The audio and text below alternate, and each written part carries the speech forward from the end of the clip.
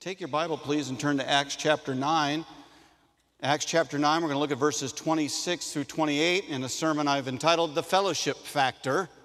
The Fellowship Factor. I thank Pastor Redland for the wonderful opportunity to speak tonight. He's up at Mikado Baptist in Macon, and he spoke 4 times today. He's probably speaking now. So say a prayer in your mind and heart for him as he speaks once again there, and I know he's been a blessing there. And I pray that this message will be a blessing to you as we consider fellowship and the blessing and benefit of fellowship in the church. Before we get into the passage, let's think tonight of some of our favorite dessert pies. Let's do that together. Do you think that would be a good exercise for 6:15 on a Sunday night? So I wrote down some of my favorites. You can agree. You're welcome to agree.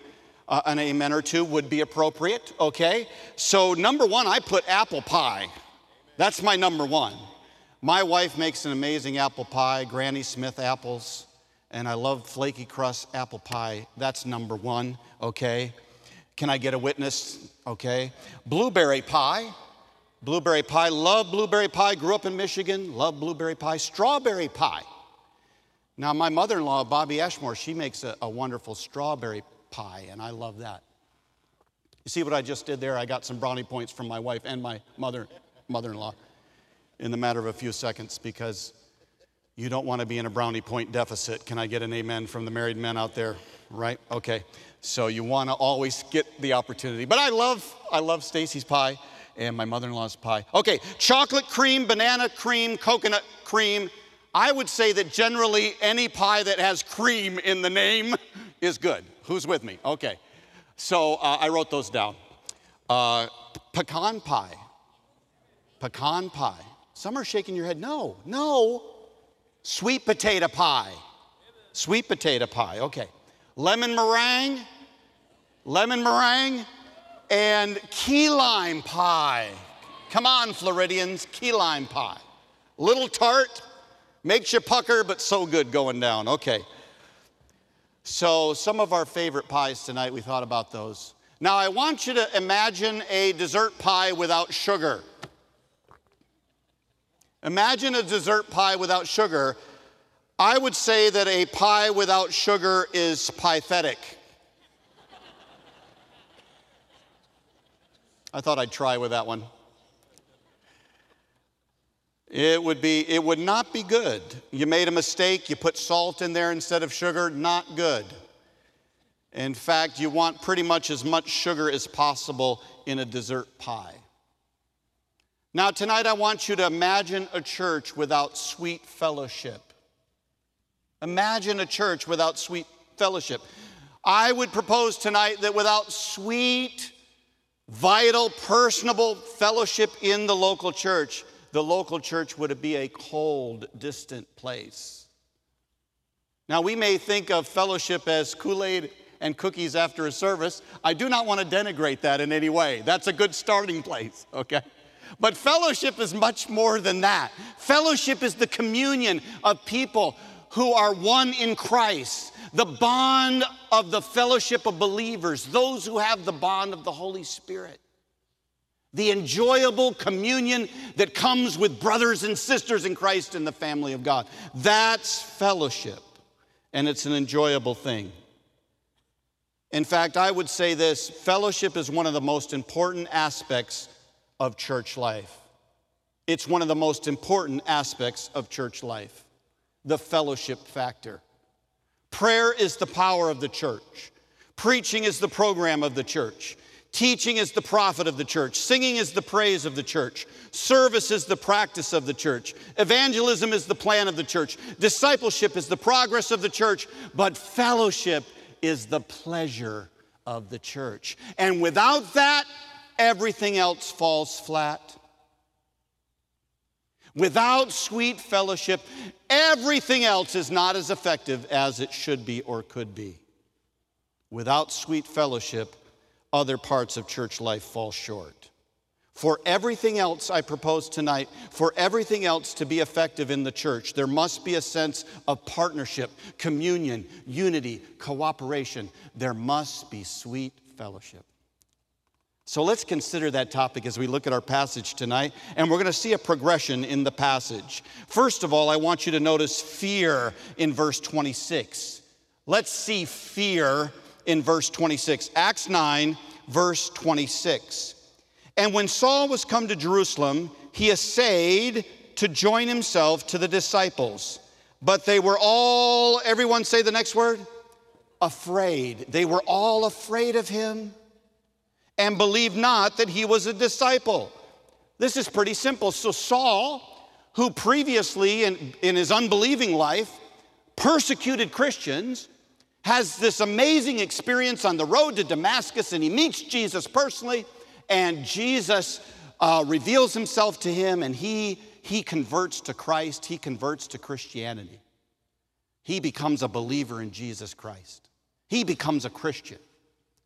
And so then he goes to the Damascus Fellowship, the Damascus Church, and we see in verses 19 through 25, I believe that they quickly embraced him. The Damascus Church embraced him, and he had fellowship with them for many years. Look at verse 19. And when he, that is Saul, later called Paul, here he's called Saul, and when he had received meat, he was strengthened. Then was Saul certain days with disciples which were at Damascus. And straightway he preached Christ in the synagogues, that he is the Son of God. But all that heard him were amazed and said, Is not this he that destroyed them which called on his name in Jerusalem, and came hither for that intent, that he might bring them bound unto the chief priests? But Saul increased the more in strength, and confounded the Jews which dwelt at Damascus, proving that this is very Christ. Look at verse 23. And after that many days were fulfilled, the Jews took counsel to kill him. But their laying await was known of Saul, and they watched the gates day and night to kill him. Then the disciples took him by night and let him down by the wall in a basket. Somewhere in the mix there, I think verse 23 allows for this, Paul leaves Damascus, goes to Arabia, and he's there for 3 years and receives this wonderful revelation of God. He comes back and joins with the disciples there.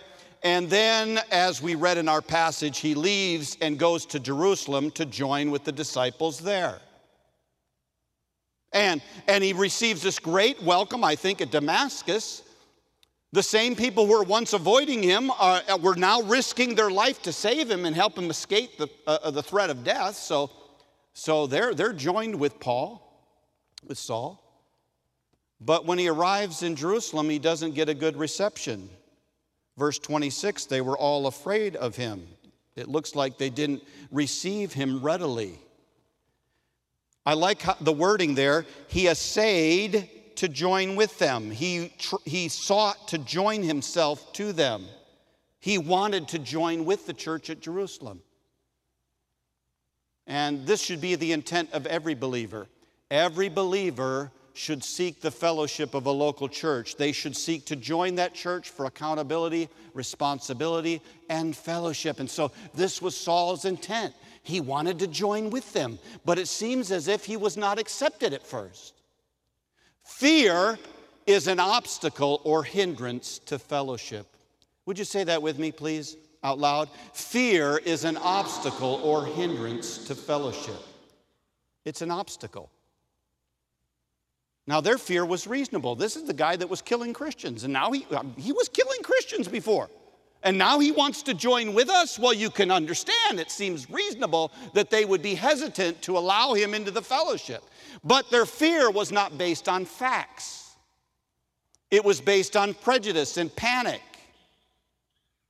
You see, God wants us to be wise and discerning, but not impulsively alarmed or anxious.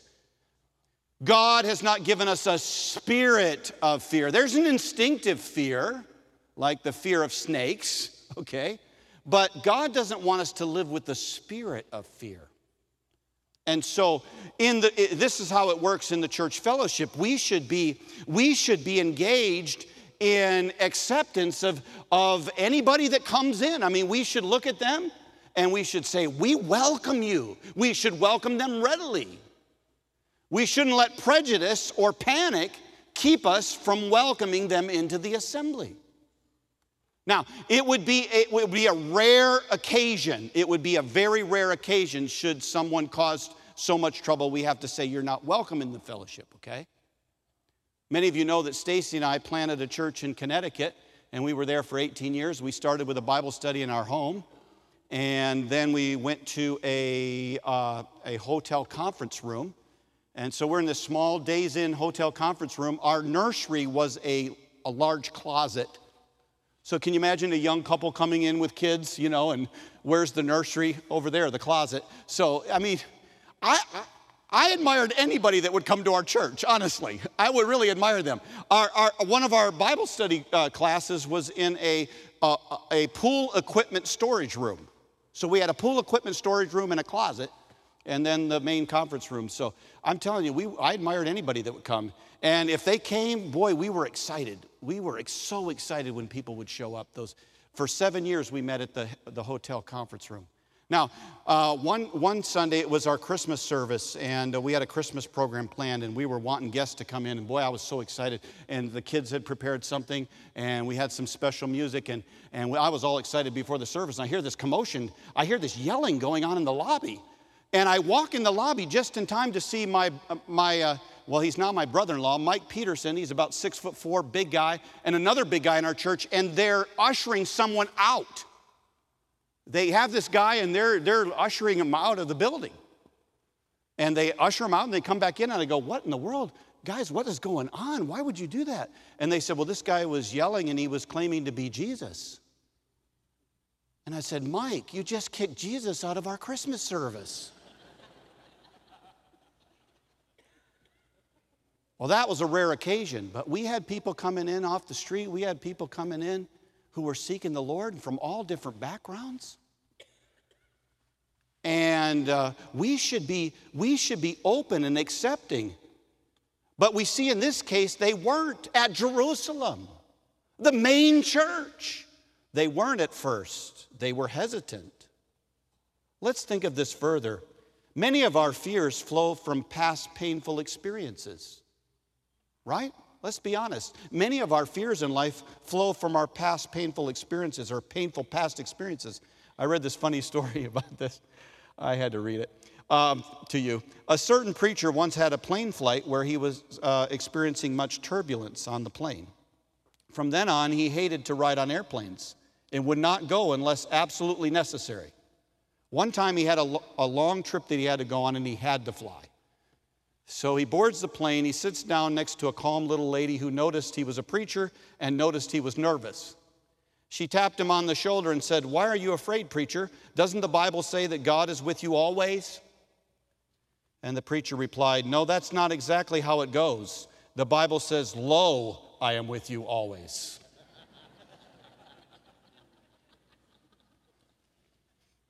And so he let his past painful experience cause him to be afraid. Hey, how does this work in interpersonal relationships? It works when you get hurt. Anybody here, don't raise your hand, anybody been hurt by someone? A friend? A coworker? I mean really hurt. A brother and sister in Christ? A pastor? You say, Pastor Zach, this is why I struggle with fellowship in the church. This happened to me, and I've heard the stories, and I have the stories.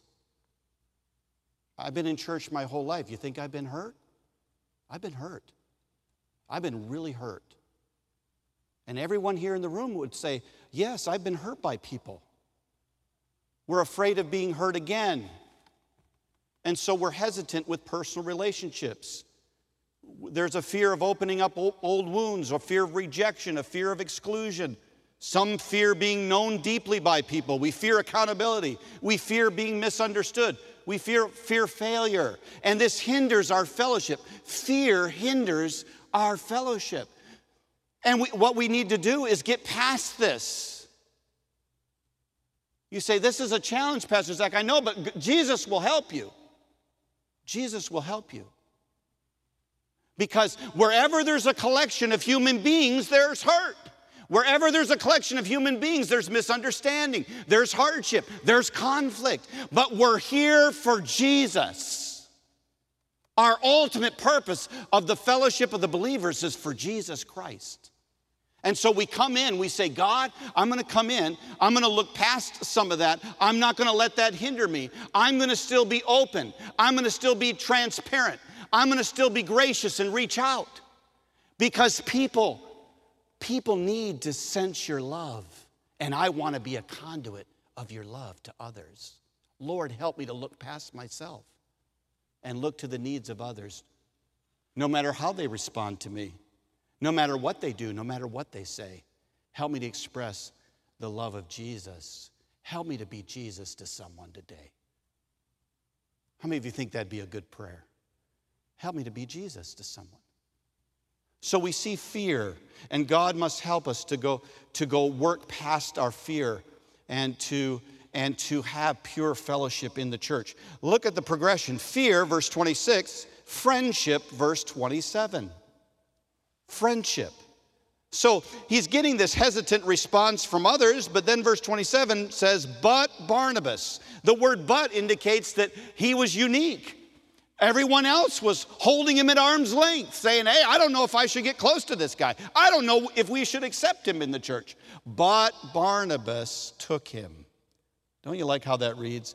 Barnabas took him and brought him to the apostles, and declared unto them how he had seen the Lord in the way, and that he had spoken to him, and how he had preached boldly at Damascus in the name of Jesus.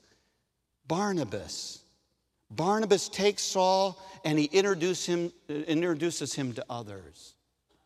Barnabas' name means son of encouragement, and he's certainly living up to this name.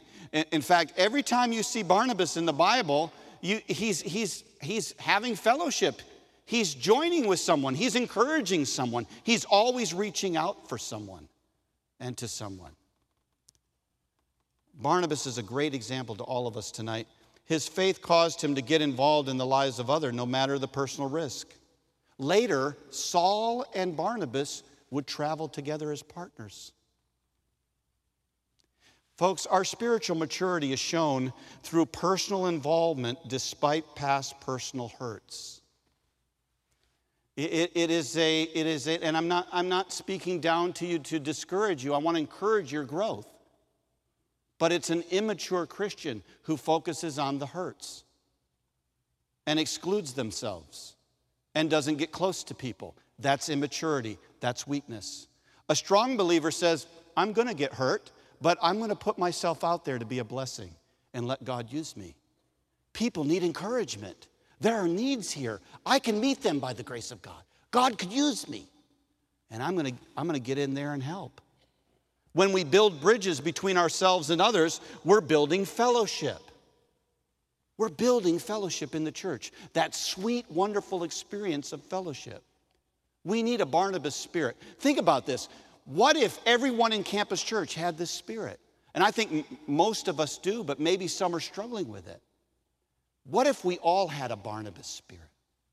As I read this, I couldn't help but thinking, where was Peter? Why didn't he step up? Where was James? I mean, he was the chief elder there. Why didn't he step up? Where was John? Where was Andrew? Where was Nathaniel?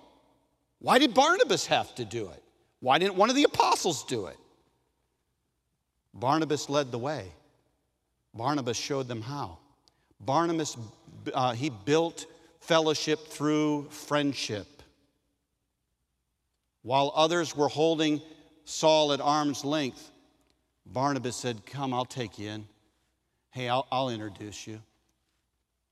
You know, one of the most uncomfortable experiences is when you go to visit a church on vacation. Have you ever had this happen to you? You go to visit a church on vacation and everybody's staring at you, but nobody's talking to you. They know you're new. I mean, they know you're new and they're looking at you and everybody's looking at you. Stacy and I were at this church that I remember with our family, and we're standing there in the lobby and people were walking right by us and looking at us and not talking to us. Finally, one gentleman, I mean, multiple people walking right by, looking at us, staring at us, but not talking to us. Then finally, this one gentleman looked me right in the eye and said, welcome to our church. What brings you here today? Good to have you. Immediately, I felt welcome. All it took was one person. Otherwise, I was very uncomfortable. Barnabas took Saul in. He listened to his story. He believed in God's work in his life. There's no telling how much that meant to Saul. When someone does something like that to you as a new person, they welcome you in like that, that could change the whole course of your life. I was talking to someone recently who comes to our Higher Ground group, the Bible study group that I lead, and I just simply asked them, what brought you to Higher Ground? We're glad to have you. What brought you? And they didn't say the teaching, although I hope they appreciate the teaching, and I think they do. But they said to me, this was interesting. They said, Pastor Zach, when I walked in for the first time, the young girl that you had greeting at the door, she looked me in the face. She smiled, she asked my name, and then she repeated it later, and I will never forget that. I will never forget that. I felt so accepted. I said, praise God. Because if they don't sense that, they're not going to listen to the teaching and preaching. Who's with me? They're not going to listen. And so we need the fellowship factor. Let's move to fellowship. We see fear, verse 26. We see friendship, verse 27. I think 28, we see the consummation. We see fellowship. Look how it reads. And he was, that's Saul, with them, coming in and going out. Now here's Paul with the other apostles, the other believers at Jerusalem, and he's coming in and he's going out with them. I picture two people with their arm around each other, walking into church, walking out of church, coming in and going out. I'm one with these people. God greatly blessed Saul's ministry. Later, of course, he turned Asia Minor upside down for Christ. God blessed his ministry and the ministry of the church of Jerusalem, and I think this was the start of it. This wonderful experience of them taking in their former enemy, them taking into their assembly and loving on and fellowshipping with and bonding with and joining with and partnering with and then sending out this man who once killed believers. And God blessed it. Christian Schwartz in his ministry performed one of the most extensive church surveys I've ever seen. It's fascinating. It's in a book called Natural Church Development, the whole survey. They surveyed over 1,000 churches in 32 countries on 6 continents. And they were looking for the characteristics of healthy churches that are reaching new people. Now, this was amazing to me. They handed out this questionnaire to the 1,000 churches that they surveyed. They handed out the questionnaire to at least 30 members of the church, at least, including new people. So the survey had to get into the hands of new people. They had 4.2 million people respond to the survey. And in the book, on page 36, they say this, Christian Schwartz says this, that they determined through these responses, that one of the greatest characteristics of healthy churches is loving relationships. One of the greatest characteristics of healthy churches is loving relationships. They determined, and I quote, that there is a highly significant relationship between the ability of a church to demonstrate love and its long-term growth potential. Let me read that again. There's a highly significant relationship between the ability of a church to demonstrate love and its long-term growth potential. They called this the love quotient, and they boiled it down even further, saying this: how much time does the church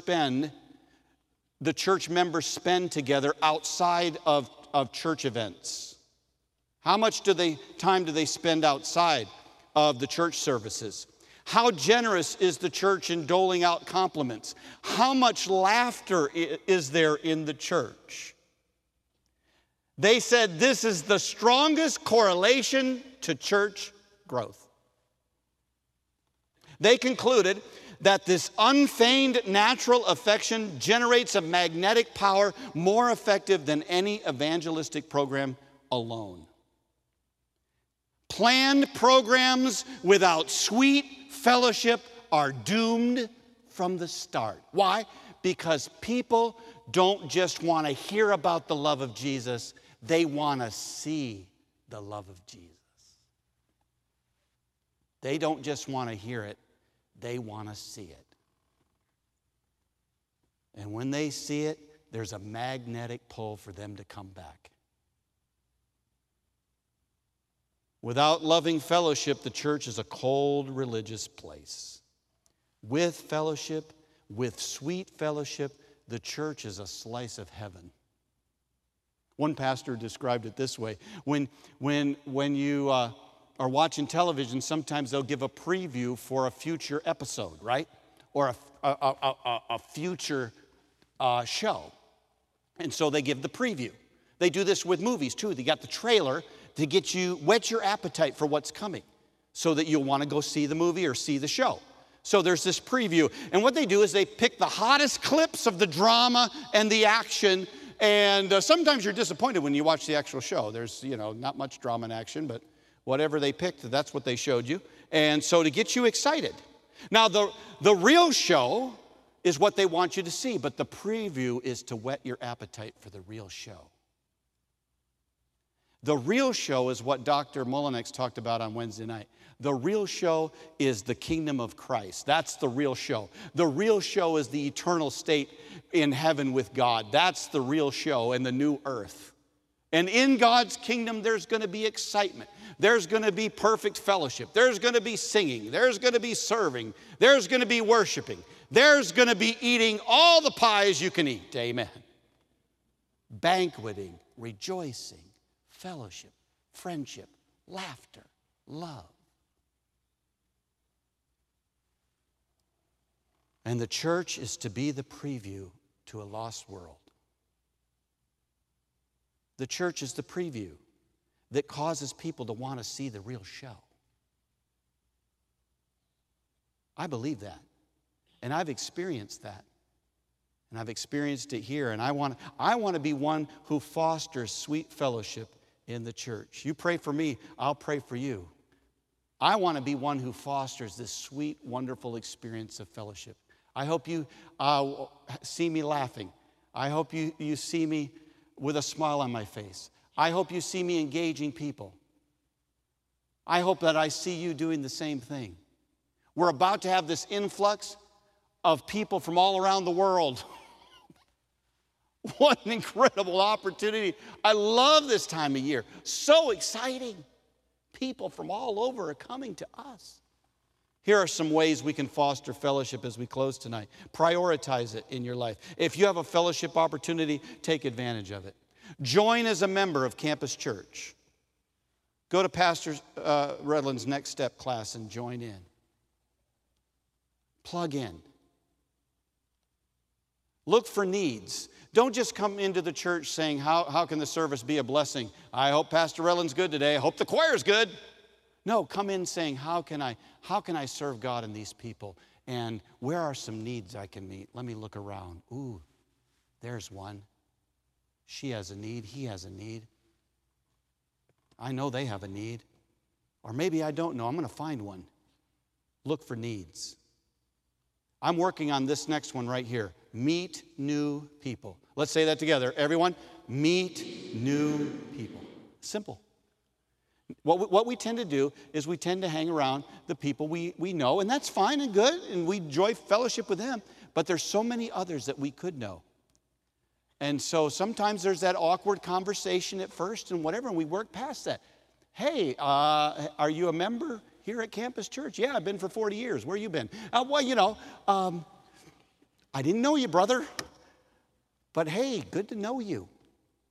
Have we met before? That's my line. Have we met before? Yeah. Okay. I'm trying to pull that up. Okay. But hey, remind me of your name. Remind me of your name. So-and-so. It takes me about 3 times to remember names. Bear with me on that one. Okay, bear with me, but good to talk to you again. Meet new people. I met some new people this morning. Praise God. Host people off-site. Go to a restaurant God's given you a wonderful home, use it. If God's given you a home, that's a tool. That is an awesome tool for fellowship. Invite people over. Participate in a Bible study group. Join in the Bible study groups. They meet at 9 o'clock every Sunday morning. We break the church down into smaller fellowships, and they form into little families within the big family. And it's such a blessing to meet together and study the Bible. Last of all, volunteer for service. One of the best ways that we fellowship together is when we link up arm in arm to do some work for the Lord, and we just join together for some work. And so I know many of you have signed up for helping with the Coastal Kickoff and events like that. There are people serving in master clubs. There are people in the nursery right now while I'm speaking. And there's great fellowship when we serve the Lord together if our spirit's right. Simple thought tonight, and let's close with this. Let's ask God to give us a spirit of sweet fellowship at Campus Church. Let's ask God to give us the Barnabas spirit here. Would you bow your heads and close your eyes? Thank you for listening tonight. Let me challenge you. Let me challenge you to be a Barnabas, to be a blessing. To not let fear hinder your fellowship. To take on the ministry of hospitality and encouragement. For the older generation, to embrace the younger generation. To make this place a place of sweet fellowship, the preview before the real show, a slice of heaven on earth. And God is going to keep bringing people to Campus Church. He's going to continue to grow this church, and He is.